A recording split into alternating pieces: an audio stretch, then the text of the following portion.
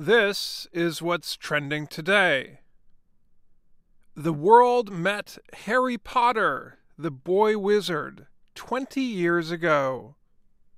J.K. Rowling's first book about Harry and his friends at Hogwarts School of Witchcraft and Wizardry was released on June 26, 1997. The publisher, Bloomsbury, only released 500 copies to stores in Britain and sent 500 to British libraries. Now, thanks to 450 million more copies of the first book and 6 others, Harry Potter and his friends are known around the world. Adults and children loved the books, but 12 publishers rejected the first one, known in many countries as Harry Potter and the Philosopher's Stone. That book and the 6 others that followed also became movies. The actor Daniel Radcliffe played Harry.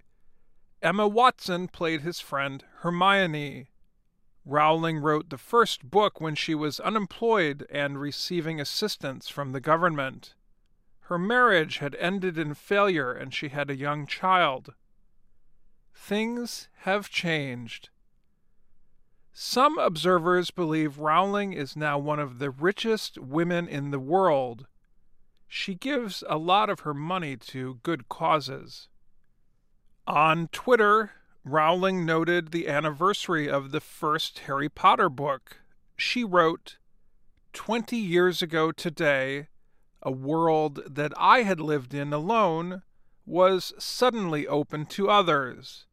It's been wonderful. Thank you."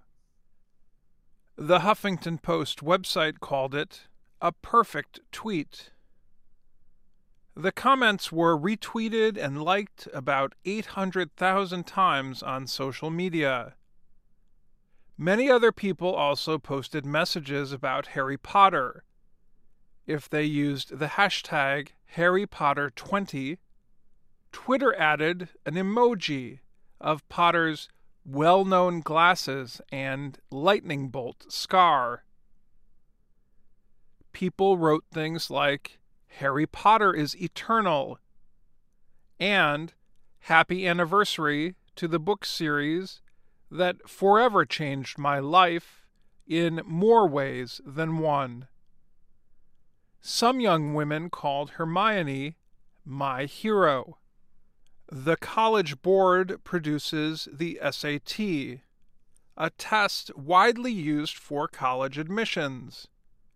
Even the College Board tweeted about Harry Potter, writing, "These books will always be magical." Many teachers wrote that the series helped their students get interested in reading books. And that's what's trending today.